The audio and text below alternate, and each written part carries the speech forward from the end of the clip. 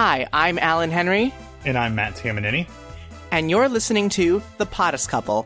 On today's episode, we'll be talking with our guests from the off-Broadway hit Red Roses, Green Gold. But before we get to that, we're of course going to talk all things Broadway, and specifically the upcoming Broadway season now that we're in the thick of it. Right, Matt?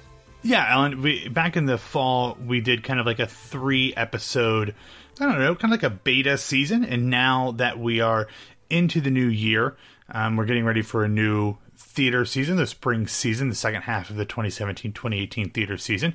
And this is time to kind of relaunch the Potus Couple. We took a little bit of a break after those first 3 beta episodes because you, as the regional managing editor for Broadway World, were in charge of a little project that didn't really take that much work, but you were complaining about it anyway, our Broadway World Regional Awards. Me complaining? That doesn't sound like me at all, Matt. Just going to let that one hang there for a while. Just going to let that one go. But yeah, no, that's a huge project with like 5,000 different regions and all these user-submitted entries, and we don't really have any way to verify them because they're from all around the world, and lots of people complain. So you kind of focused on that in the last couple months of the year, and now we're back ready to hit the ground running with the Potus Couple in 2018. And it seems like the perfect way as we start our first real season of the Potus Couple to talk about the spring season, specifically on Broadway. Now, Alan, there's a ton of shows coming in. Some have a lot more buzz around them than others. Some of them have no buzz, and really we don't hear much about them at all. But as you know, I'm coming up in March, so I'm trying to see as many of these things as possible. And I'm really excited about some of these things. Some of these things that I have no business being excited about, I am excited about. But if you had to look at all of the shows opening in this spring half of the Broadway season, what are you most excited about seeing? Ooh, that's a good question. I know, that's why what am I most excited about seeing? I'm going to break this up into 2 categories. I'm going to break it up into revivals and new musicals. Okay, because I just asked for one, but fine, do whatever you want to do. Well, I'm splitting the question into a 2-part question because it was a big question. Of the new musicals, what am I most excited about? I'm going to cheat and give you 2 shows. I'm really, really excited about Mean Girls because that's, of course, coming from, a killer creative team that I'm sure is just going to do wonderful things. And I've heard wonderful things about the out-of-town tryout there. And then the other show that I'm really excited about going into the spring, and I know this is going to be sort of really basic, but I'm really excited for Frozen because those Disney shows are really what got me into Broadway as a little kid. And I'm sure that, it might not be high art, or maybe it will be. I don't know. But what I do know is that it's going to be a good time and I'm going to enjoy it. And then in terms of revivals, I'm not going to pick one either. My Lord, Alan, I asked you a question. I said, what one show are you most excited about? And you're going to give me 12. Don't follow directions. Are there 12? There are not 12. I don't follow directions. I take my own road because it's the road less traveled. Oh, stop it, Robert Frost. No, I can't give you one. I'm sorry, because there's 2 revivals that I can't pick. I just knocked over my mouse because I got so infuriated. But I'm really excited for My Fair Lady, which I think is just so overdue for a revival, and Carousel, which I'm excited because the cast, it's not necessarily my favorite show. It's problematic. For a couple of reasons. Both of those. It's problematic. Well, so was My Fair Lady in different ways, but both of those shows, I mean, actually, they're not that different ways, a little bit more extreme, but they're both products of their time. So they're problematic shows, but greats and classics nonetheless. I think Carousel being far more problematic than My Fair Lady. Fair. Personally, I mean, someone might disagree and say they're both equally problematic. I will say I think there's a way to play My Fair Lady, both in terms of casting, direction, and what the cast does with it. Just have Eliza throw the shoes back at him at the end. Eliza, get my slippers. I don't know if it's that. Just pick up the slippers and throw them at the guy's head, make him bleed, and then it's fine. I mean, I'm not sure that's exactly what I'm going for, but really, I think My Fair Lady comes... You're Canadian. You're nice. Well, I think My Fair Lady, and we're probably jumping into this too soon, but I think it really comes down to a case of power dynamic, and I think there's a way to play it, and I've seen it done a few different times, and I think there's a way to do that And I know that the purists here are going to not necessarily like what I'm going to say, but I think there is a way to stage that in a sense that Eliza is making choices for herself and not necessarily because she's in a position where he has power over her. Do you think that that might be one of the reasons why Bart Shear cast an Eliza who's older than Higgins? I mean, do you think that that plays with the power dynamic when Higgins might be more of a stunted man-child and he's finally going up against somebody who is a woman, a female, who is powerful in her own right, and he's kind of probably been a rich kid his whole life and spoiled and had female, Mrs. Pierce is a female that's in charge of his household, but she's subservient to him. Do you think that that age dynamic might give us a strong Eliza to kind of play that thing a little different than we're used to seeing? I mean, I've never seen Lauren Ambrose on stage, so I'm not quite sure exactly how old she plays, just because that's sort of hard to tell ahead of time. But it's very clear that she's not 21 and he's 60. So no, if nothing else, they're going to read equal, even though she's 4 or 5 years older than him. So even if she's just equal age, she's not 4 generations his junior. No, absolutely. And what I'll say is that I've always sort of seen Eliza as really the more street smart of the two. And I know people are, again, this is just sort of how I've always seen it, because I've always seen it as sort of a very strong female character. And I know that's not what the intention there was, but that's how I've seen it played. And just to me, I think that as, a strong woman, she's there because she's making certain choices to elevate herself. And yes, she's benefiting from him sort of coaching her, but I think she's doing that for herself and not because she's in a position where she's being used.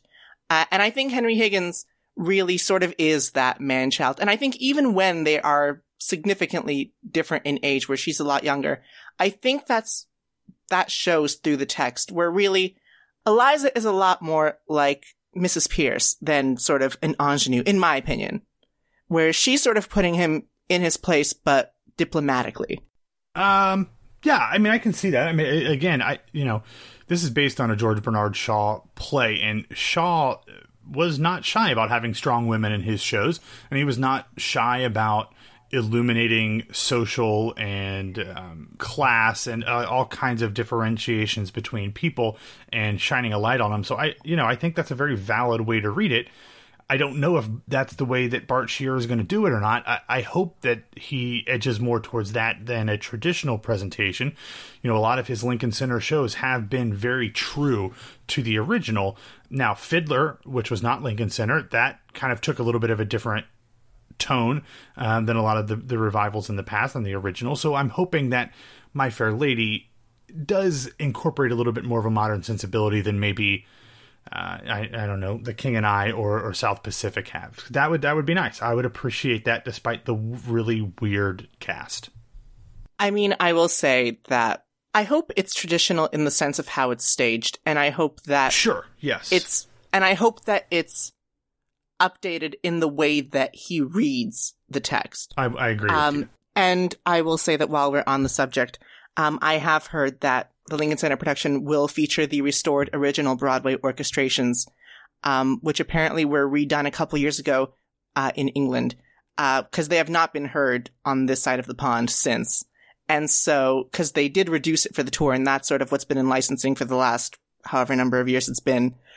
So I'm really excited to hear the full score played out at Lincoln Center, which I think will be a treat, even if the show's a dud, which I really hope it's not, because it's one of my favorites. Yeah, mine as well. But back to my original question, since you gave me 4 shows of my question of what you are most excited for, but let's say I was the Broadway czar, and I could say, Alan, you can go to see one show in this spring season, just once. I will give you a free pair of tickets.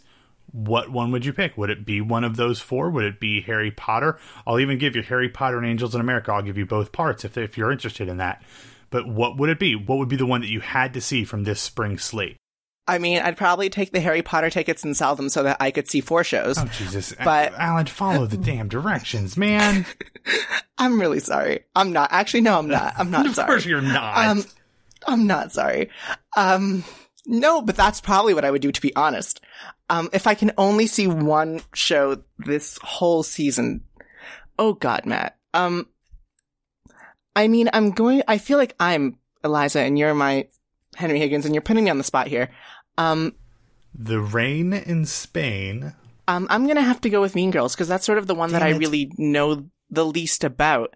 And I know I've heard nothing from it. I've not listened to anything or seen anything, except sort of the 4 press shots that we've had. So, I mean, that would be exciting just because it's the only one I'd be going into, I think, completely blind. Damn it, Alan. What was I supposed to say? Anything but that. That was going to be mine. Son of a gun. Yes, for the same reasons that you said, because I've seen My Fair Lady. I've seen Carousel. I've seen the movie of Frozen. So those are things that are familiar to me. The fact that we're getting... Have you seen Rocktopia? That one's still available. No one's picked it. I'm actually...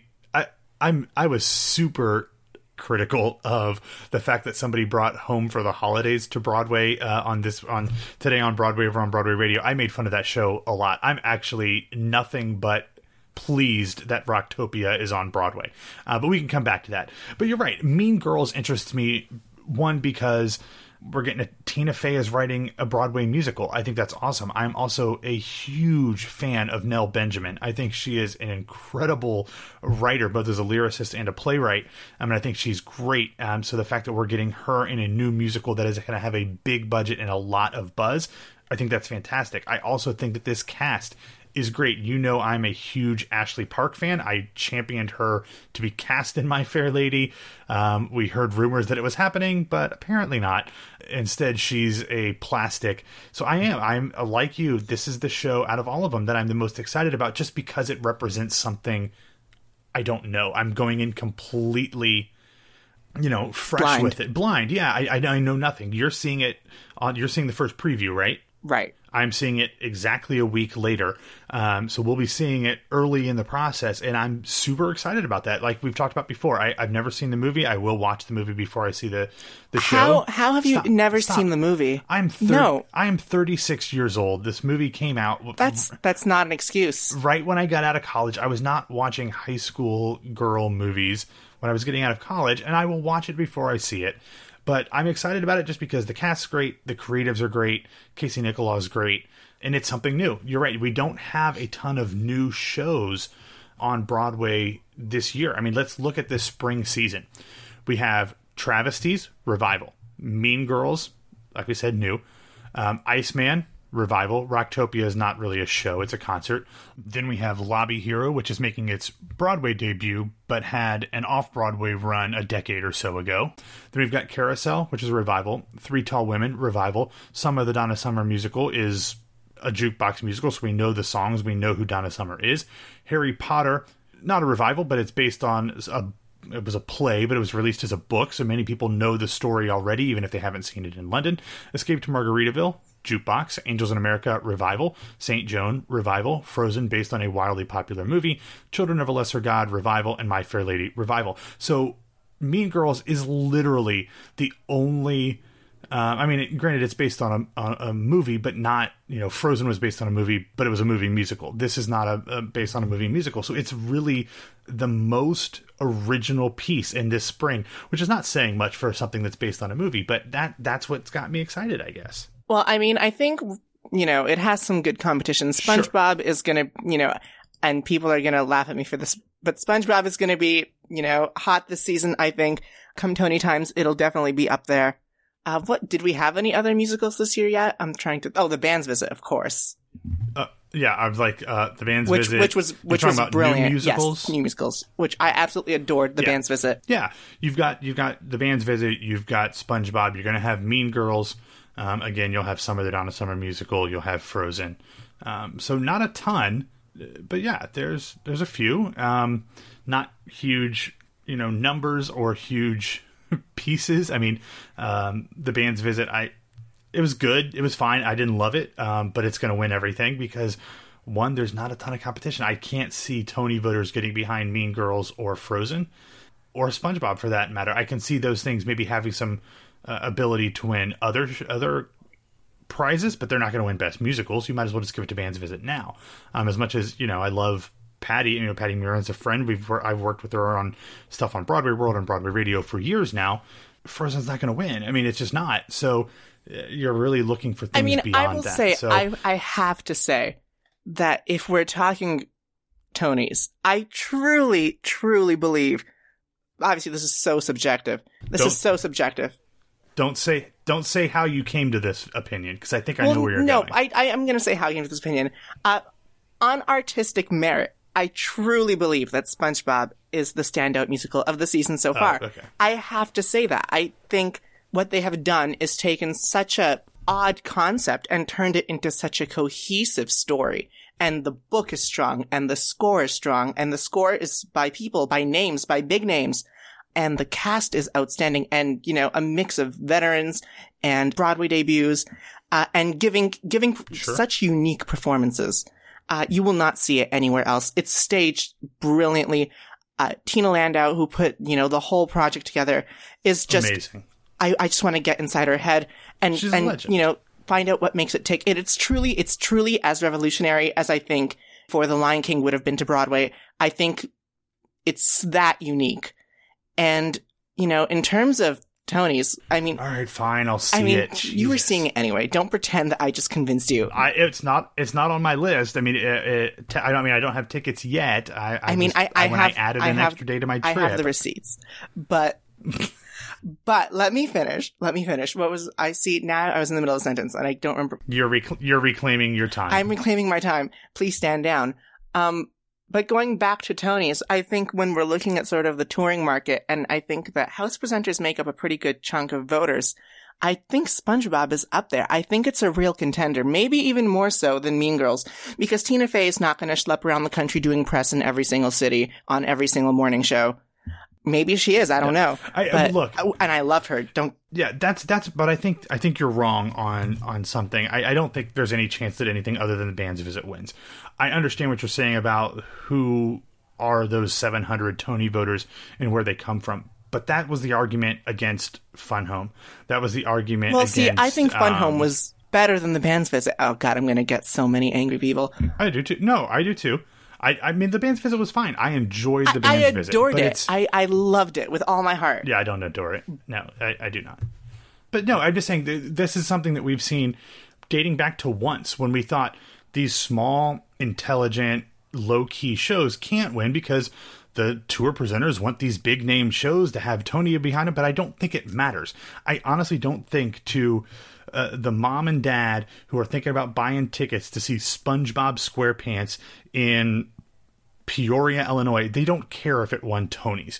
So I really don't think that's... I understand the argument, and I've made it before, but I think we're to the point where we've learned we have enough data in recent years where we saw big shows versus little shows where little shows won, that they just don't care if it has Tony next to it because the name SpongeBob SquarePants or Frozen or... even Mean Girls to a lesser degree, is going to sell a show where the band's visit, no one knows the movie The Band's Visit.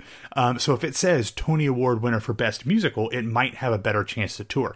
Would Fun Home have toured for a whole year if it wasn't a Tony winner? Maybe, but I don't know. Well, so I think there's a difference. I feel like it could have, because I think there's definitely more gays in Peoria, Illinois than there are Jews. Putting that out there. I'd like to look at that census data, but probably. I'm just assuming. Do they even check LGBT status on the census? I don't know. I have no idea. I don't know. You're not American. I'm not. I've never taken an American census, so I wouldn't be able to answer that. Well, we've just covered. But anyway, we've just done a full. Yes. So talking about shows, you named like 9 things that you're excited about. I'm also excited about all of those things. Those are probably my 4 things I'm most looking forward to. I am seeing Lobby Hero. Super excited about that one as well. I think that cast is just stupid good. So I'm excited about that. So we've talked about shows. Is there a performer/performance that you are most excited to see out of this spring slate of shows? And if you want to bleed into the summer, since we literally have, 1, 2, 3, 4, 5 shows that will be beginning performances before the end of July. So it's not technically the spring season, but there's 5 more shows that are starting before summer ends. So if you want to throw those in as well, feel free. I mean, wait, what was the question again? Just a performance that I was excited for. Yeah, A single performance or performer. Yes. That is a good question. I mean, I haven't given this much thought, but I will say I'm really excited to see, the two leads of Frozen. Patty Murin, of course, is a friend of the site, a friend of yours. We love her. And I'm really excited to see what she does with Princess Anna, because I think we all identify a bit with Princess Anna. She's a bit awkward, but she's, fabulous. And I think, that's something that we can all relate to. Of course, Casey Levy is playing Elsa. She's from Hamilton, Ontario, so shout out to Canada.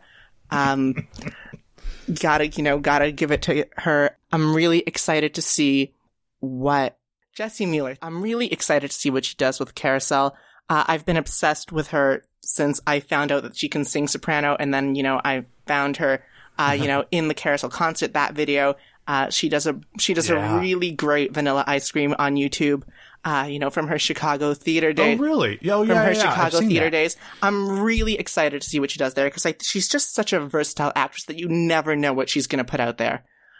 Yeah, for me, I think all of those are great. Obviously, I'm really excited for Patty, because I think this role, I think this is, I don't know how they're going to classify it. If I was just saying based on the text, I would say Anna is the lead. But I think they'll probably, unless they put Elsa and Anna in the same category, I think Anna's going to be in the featured category, which to me means that Patty's got a legitimate shot at a Tony Award. Now, I haven't broken down all these things, so I don't know who's going in what category. That makes sense to me. I will say that I think this is sort of almost like a reverse Wicked, where Wicked had started out as sort of like the Kristen Chenoweth vehicle, and it became sort of like the, over time, Alphabet just became sort of, the prominent one there. Right. I think just based off how the narrative structure of Frozen is laid out, it lends itself that Anna would be, stage-wise time, the leading actress. Correct. But of course, no one is above the title on that. It's Elsa's show. No one is above the title on that project. So it's whoever they petition to be in the other category, if that's the route they go. If they do. Right. But here's the problem. Here's the problem with that. The performance that I am most excited to see, if Patty is in the featured category, the one I'm most excited to see, even more than Patty, is one that's going to be in that featured category, and that's Lindsay Mendez in Carousel. I think this is such out of nowhere casting, and obviously Betsy Wolfe let go from Frozen, let go from Carousel, and we don't need to get into any other things there, but let go from Frozen and let go from Carousel, and then they bring in her. While we're shouting out to Betsy Wolfe, go on Broadworld and find her performing Meadowlark from the Broadway Con opening ceremony, because it's brilliant. Betsy Wolfe, we love you. And you were there. You filmed it. Yeah, you filmed it. Betsy, if you're listening, I don't think she does, but if you are, we love you. Carry on. Yeah, after I just said she got fired from Tuesday. But we love her. We love her dearly. But anyway, I do love her. Yeah, we talk about Betsy a lot. We both love her very much. But Lindsay Mendez, I think, is fantastic. I think it's such a weird thing. We think of her as this crazy riffer, as this crazy belter. The fact that she's playing Carrie Pipperidge in this major revival of Carousel on Broadway really blows my mind. And I'm super excited about that. Not only because I think she's fantastic, but she's a Latina woman playing this part, and that's the one I'm most excited to see. I think, even though I'm a little worried about Carousel just in general, I'm a little worried about Carousel with Jack O'Brien as the director. I'm a little worried about Carousel and how they deal with the fact that they're going to have a very big, strong, burly black man abusing his white wife. I'm a little nervous about how they're going to do that. But I think Lindsay's the one I'm most excited about in terms of a single performance. Alan. I mean, yeah, I'm really excited to see her. Again, I'm really excited for Carousel. I really personally don't. I love the score. I hate the show. I really do. I can't get past it. I've seen it staged brilliantly, and I still couldn't quite get past it. I know the context we're watching it in is historical, and yet I wonder, do we need to be reviving Carousel? Can we just, do Carousel in concert and just, sing the songs beautifully? And at the same time, of course, these are important conversations to be having. I'm not saying we should be censoring, art or anything like that. I do wonder if it's the right time for a Carousel revival in the context of the current climate. But I'm excited to see it, and I truly hope that it's good, and I hope that, be it through a director's note or talkbacks or, some way we're looking at it through the right context, because I think it's really easy to just put up the show and say, oh, it's historical. So I hope that something happens there where at the end we're leaving and having important conversations and not just all uncomfortable, and then we go home and we try to forget about it and remember that the songs were good. Yeah, and I think that's the case with both Carousel and My Fair Lady. If the directing is, I don't know, if the directing is done with an appreciation for the history of the show in terms of the staging and the singing and all of that stuff, but keeping a foot firmly grounded in today's environment and politics and consciousness, if they're able to walk that line and do both of these things, I think both of these shows can be huge, tremendous hits. Both artistically and commercially.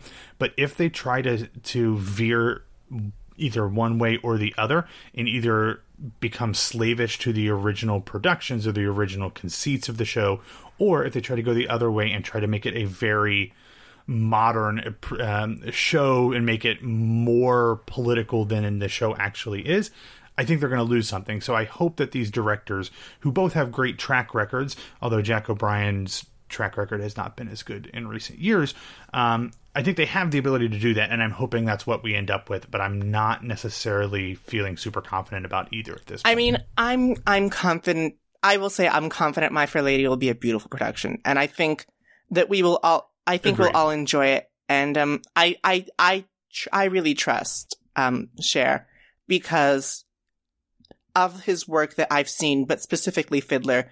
It was very true to the original artistic vision and yet very rooted in the current climate.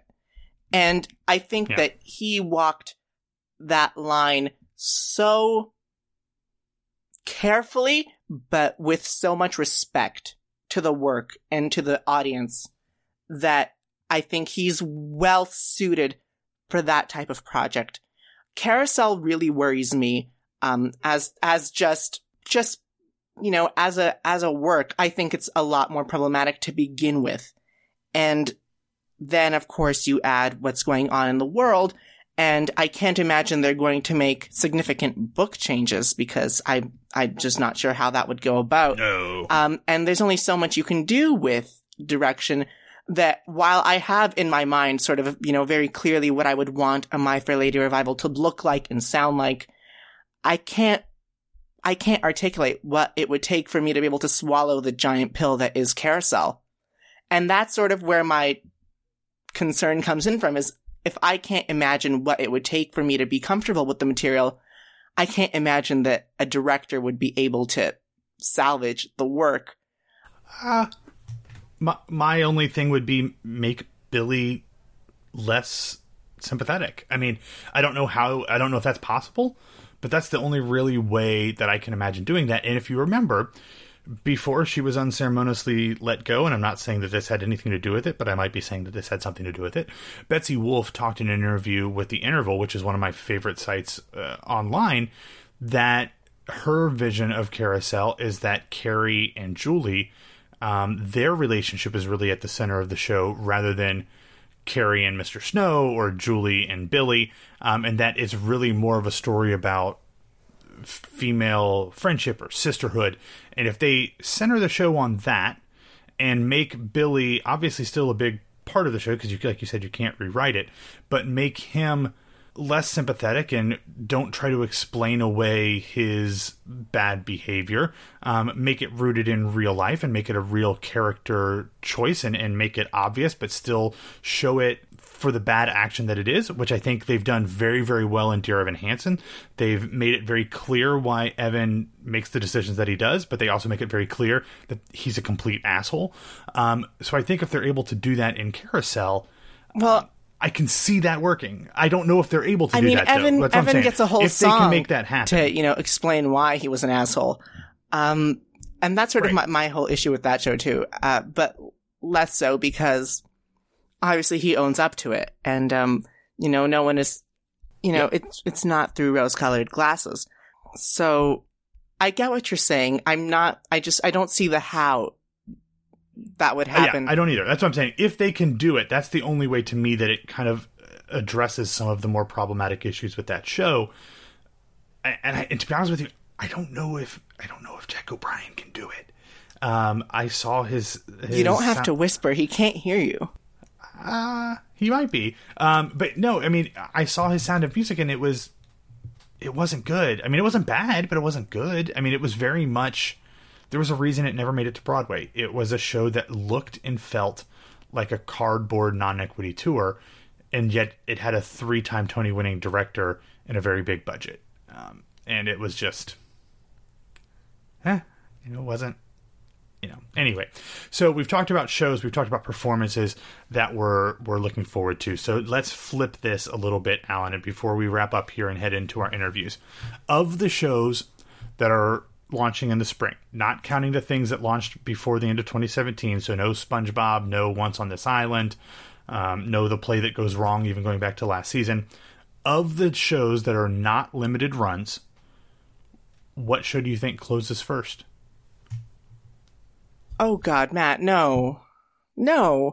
I mean, there's really only one answer. I'm not gonna name a show. I really, and I know that, this is all academic, but I don't like to speculate about a show closing just because I have a lot of actor friends.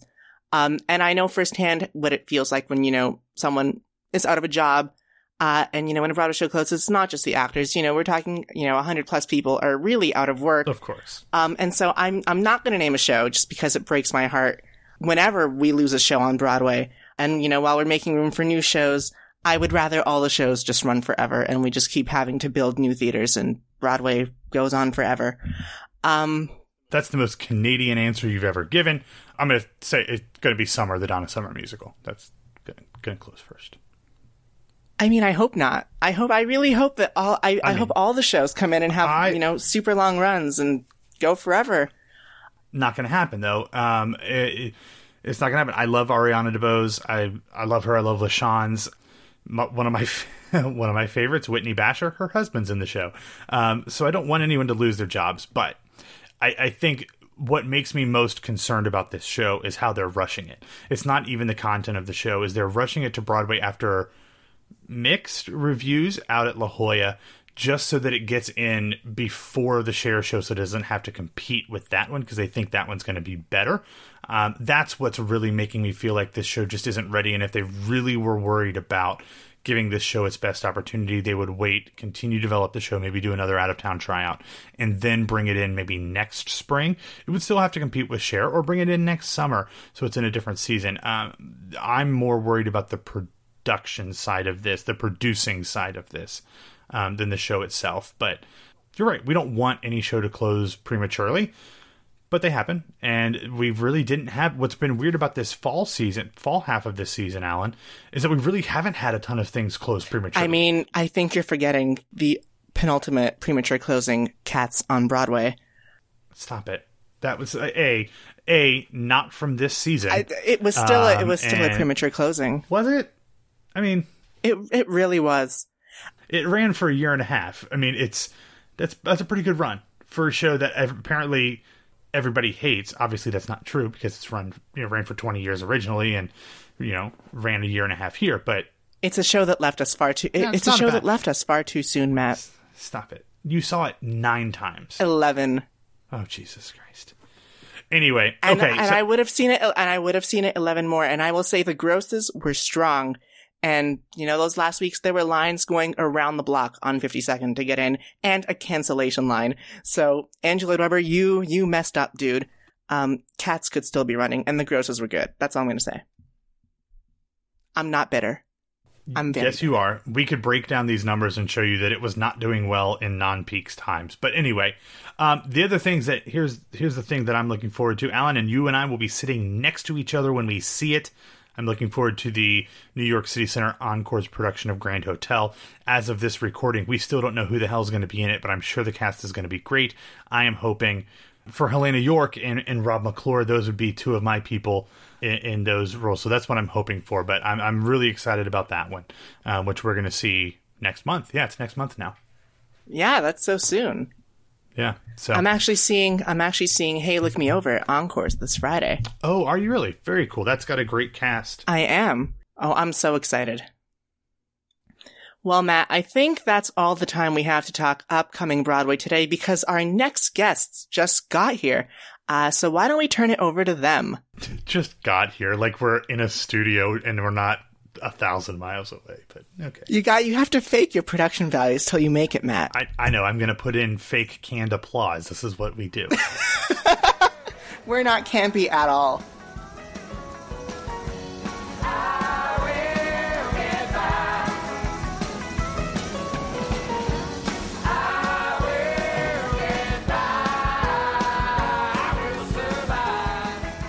And now we're here with Maggie Hollinbeck and Natalie Storrs of Red Roses Green Gold, now playing off-Broadway. So good to be here. Yeah, thanks for having us. And so quickly for our listeners who are not familiar with the show, can you guys just give us a very sort of brief rundown on what Red Roses Green Gold is about? You want to take it away, Maggie? You've got this down. Sure. Red Roses Green Gold is a really fun sort of an irreverent story about a family of gamblers and swindlers who maybe don't lead the most above board life, but they're a family above all. And when the family comes under threat, they pull together in the best ways that they know how, which includes some shady happenings maybe, but they do what they do best in order to save the family, to save the homestead, and to put each other first in a way that maybe you didn't think they were going to. Mm-hmm. And since you're fielding the first question, I guess I'll hop right into your character, Miss Glendine. She's sort of got this neat backstory that we learn in the second act, which we'll get to in a second. But for those of us, again, who haven't seen the show, can you sort of tell us a little bit about Miss Glendine? Sure. Miss Glendine is the longtime love interest of the patriarch of the family that I was speaking about, the Joneses. And so she's sort of an unofficial stepmother to Natalie's character, Melinda, and Melinda's brother, Mick, and is sort of the maternal force of the family, even though she won't marry Jack Jones. For her own reasons. But yeah, that's her character. And I thought that really sort of looking at the show, your character specifically was really sort of, in a show that can be so irreverent, I thought your character was really grounding and sort of holding us together, especially as we, got through Act 2, where things take a bit of a twist. I thought that was sort of really sort of the through line there was that, the show is really about sort of the family that sticks together, and you're really sort of the one who pushes it in that direction. Thank you. I'm so glad that comes across. Yeah. I feel the same way. I feel that, that Glendine, for being the person who's not blood family, I think in some ways she sees the good of family being family first for each other. And she does sort of hold everybody to that standard. And I think she's disappointed when she thinks that maybe not everybody's going to go there. But yeah, I think family is maybe the most important thing to her. Mm-hmm. Now, Natalie, your character has sort of, a bit of a reluctance, to sort of play along, I think, at the start. But then she sort of warms up a bit to all the goings on. Can you talk a bit about your character, Melinda? Sure. Well, Melinda is the second child of Jack Jones, who is the patriarch of the family. She's the one who, whereas her older brother Mick has been kind of this, gambler and swindler and maybe not so good doer, and has been running all around different towns. He left home to gamble and swindle his way around. But she actually has stayed home at the Palace Mine to essentially take over running everything. She's much more practical and much more, I guess just practical is the word when it comes to, looking at what's going on with the fact that the family's in debt and all of a sudden the bank has come to collect the money that they owe them, or they are going to take the palace and the mine away. And she is just trying to do as much work to keep the mine running, to figure out how to get the money to pay it off. She might not be quite as, creative as her father in coming up with the schemes at first. But she does have the Jones blood in her. We find out. And so talking about the show, one of the things that sort of struck me as really remarkable here is that, you guys are all playing the whole score. There's no sort of additional band here. Can you talk a bit about what that process was like, especially because, it is sort of an existing repertoire of music when we talk about the Grateful Dead. But, that's not necessarily the simplest, stuff to play to begin with. And then, you also have to do it in a certain style that, the fans are expecting, people who are coming to hear it. At the same time, it's now theatrical. What was that process like, getting into the room and learning the score and then putting it up on stage, with everything? It was a really cool process, I have to say. Natalie and I were both involved from the start, from last summer. And it really started with our music team and Jeff Chimenti, our music supervisor, bringing in chord charts, like the simplest of the simple chord charts for the songs that they expected to be in the show. And what was really fun was that it was sort of like, hey, why don't you grab that instrument? You grab that instrument. You get on this one, and then let's just play it and let's see what happens. And then, someone might have gone, well, hey, I think maybe, Brian might have said, I think I can hear a fiddle thing here. And so let me jump over to fiddle and see how that goes. And so we really got to build the score from scratch ourselves with, of course, then there was zhuzhing. And when Andy Peterson came on board, he moved some people around for various reasons, staging or whatever, or just to round out a sound. But it was really exciting to be able to shape it from the very beginning like that. And go ahead. Not to interrupt you, Maggie. I agree with everything that you said. And it was like, what still blows my mind is that we really came at this music and developed it as a band, from scratch. And sometimes, we would play, a couple of versions of the tracks of the songs that had been recorded and listen to them and go, oh, okay, well, we could do something like that. And then Jeff Chimenti, who is our music supervisor, comes from the world of Dead & Co. and really knows what the fans of the music are going to want to hear. So then he was there to fine tune what we created as this band truly from scratch, and bring out the certain aspects of the songs that were really necessary. I'm going to just add that it was fun to work with Jeff and to work with the team to find some songs that we really were going to make our own, and like really bring them into more of the Cumberland Mine world. And then there were moments where there was a song that, maybe Jeff felt, this one we really need to shape ourselves more around what the Dead did originally.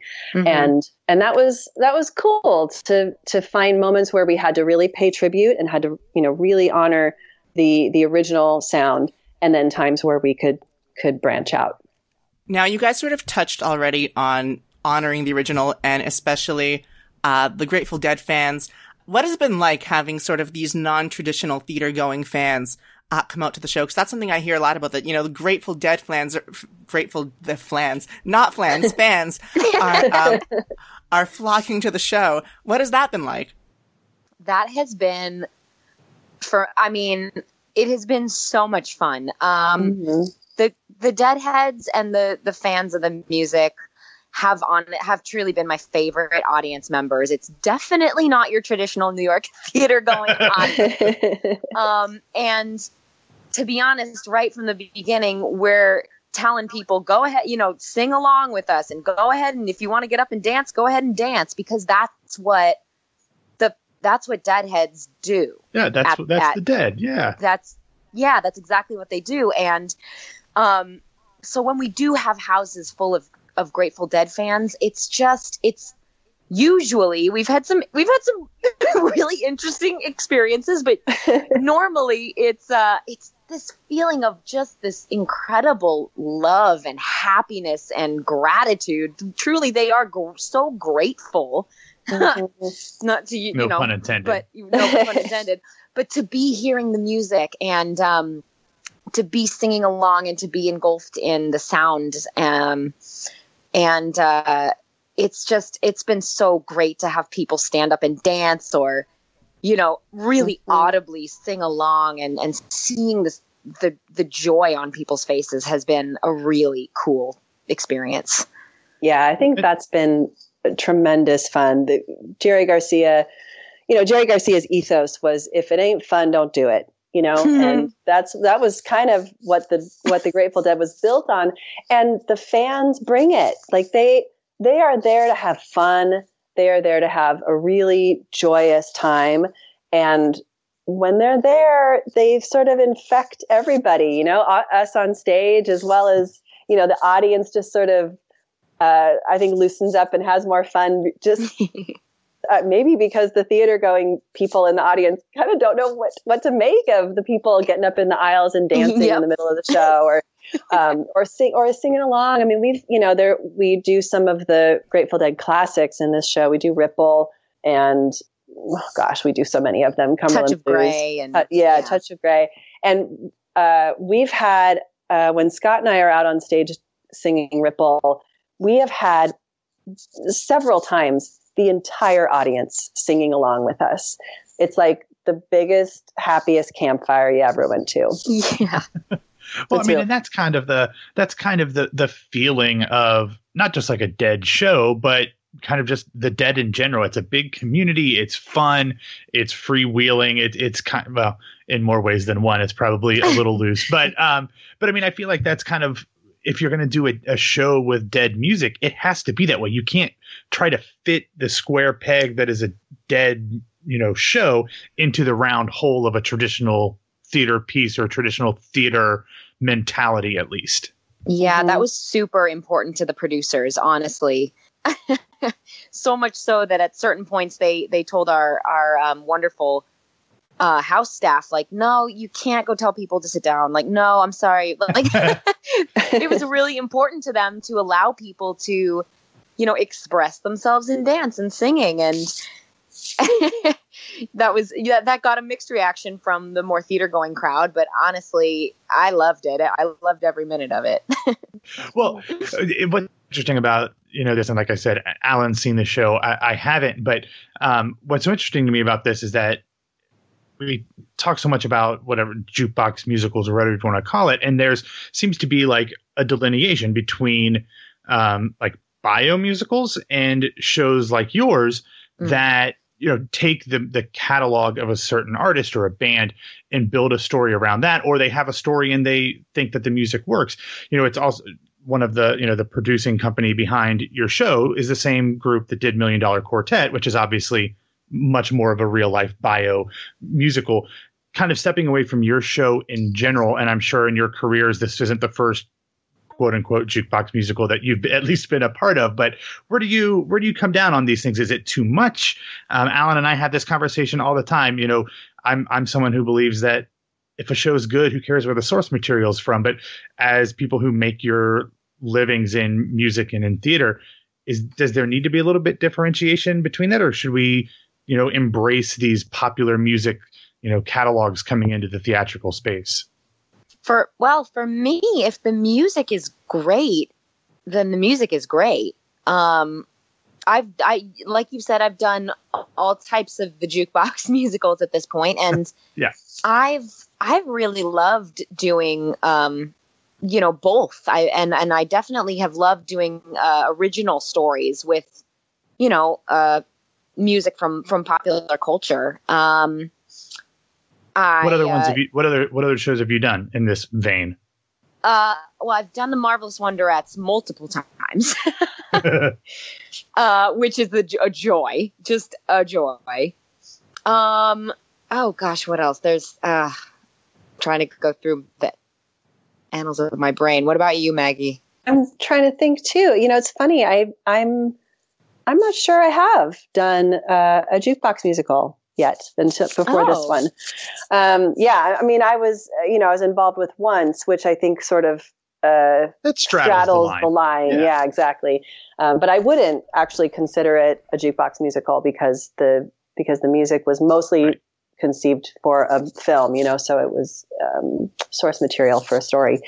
But I'm kind of in the same vein. I mean, there's me, the actress and the professional, who's like, hey, you want to create more work for us to do?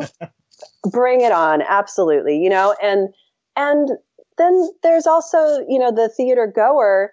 And the truth is that, I can be as snobby as sort of the next person when it comes to my art form. And I love, I tend to be someone who really loves heavier pieces and pieces that, have more gravitas. But the truth is that when I see a good show that makes me snap my fingers or makes me smile, makes me dance in my seat, and I have a good time. I mean, I saw $1 Million Quartet, a regional production a few years ago, and I had such a good time. I mean, that music's so much fun. And to be in an audience full of people who were having a ton of fun, and a lot of them were, maybe older people who remembered that music from their younger days.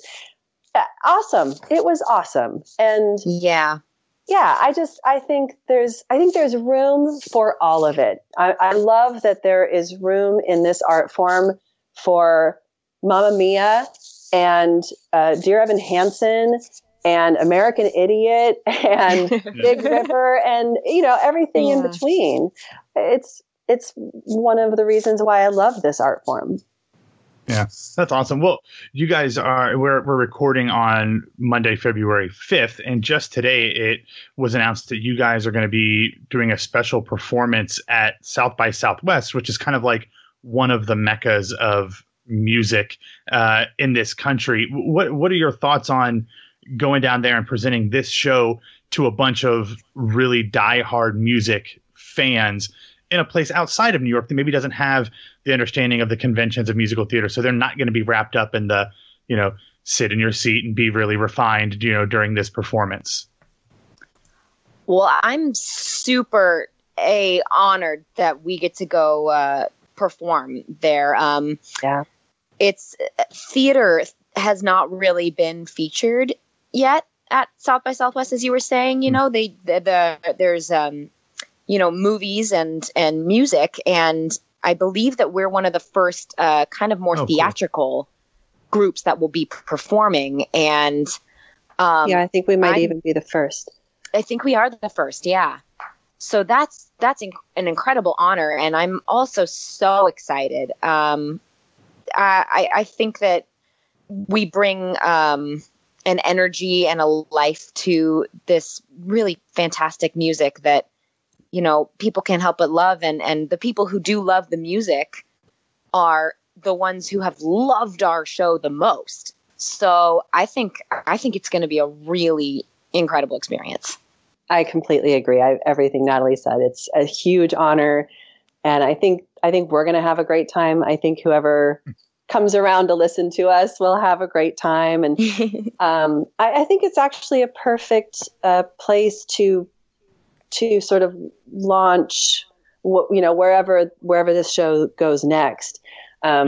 Because it is planning, it is talking about a tour in 2019. So wherever that goes next, that is at least in the plans, as far as I understand, correct?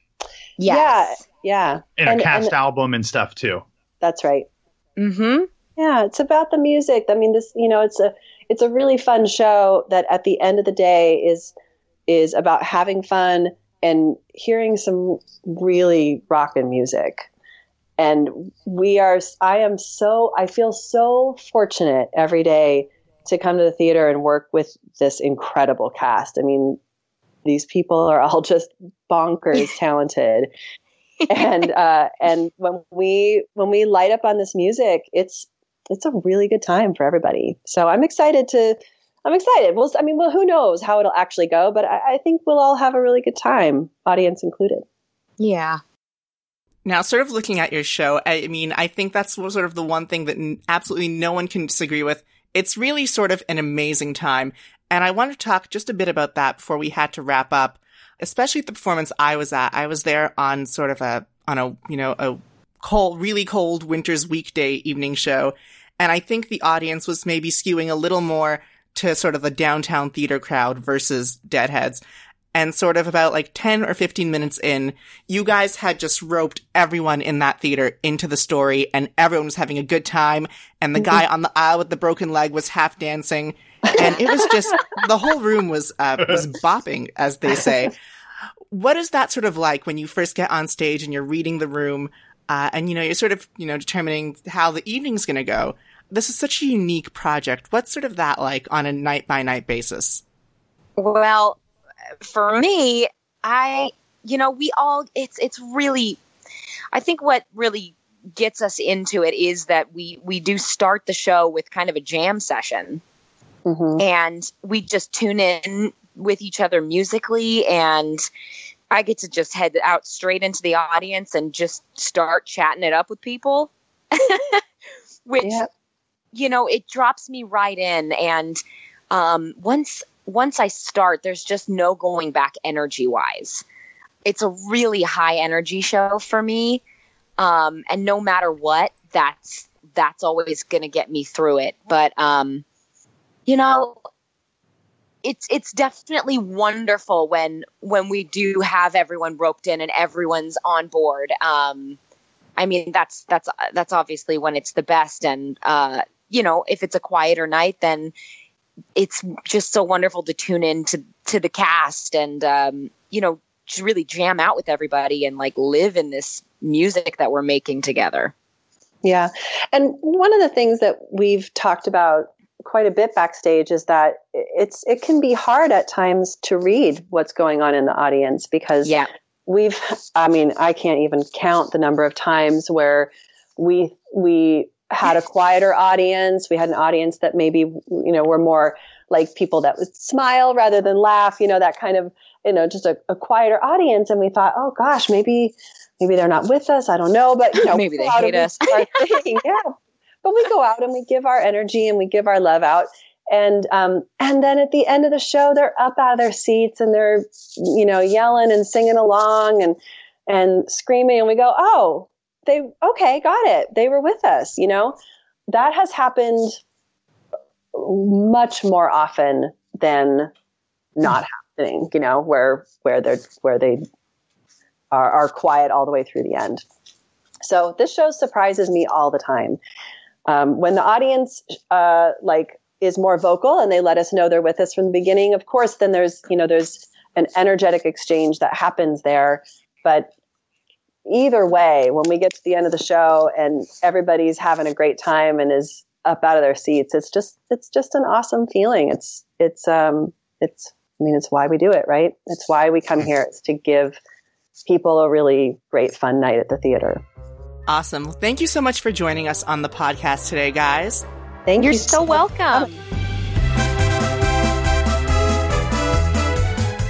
Catch Maggie and Natalie in Red Roses Green Gold, now in its limited engagement through February 18th at the Minetta Lane Theater.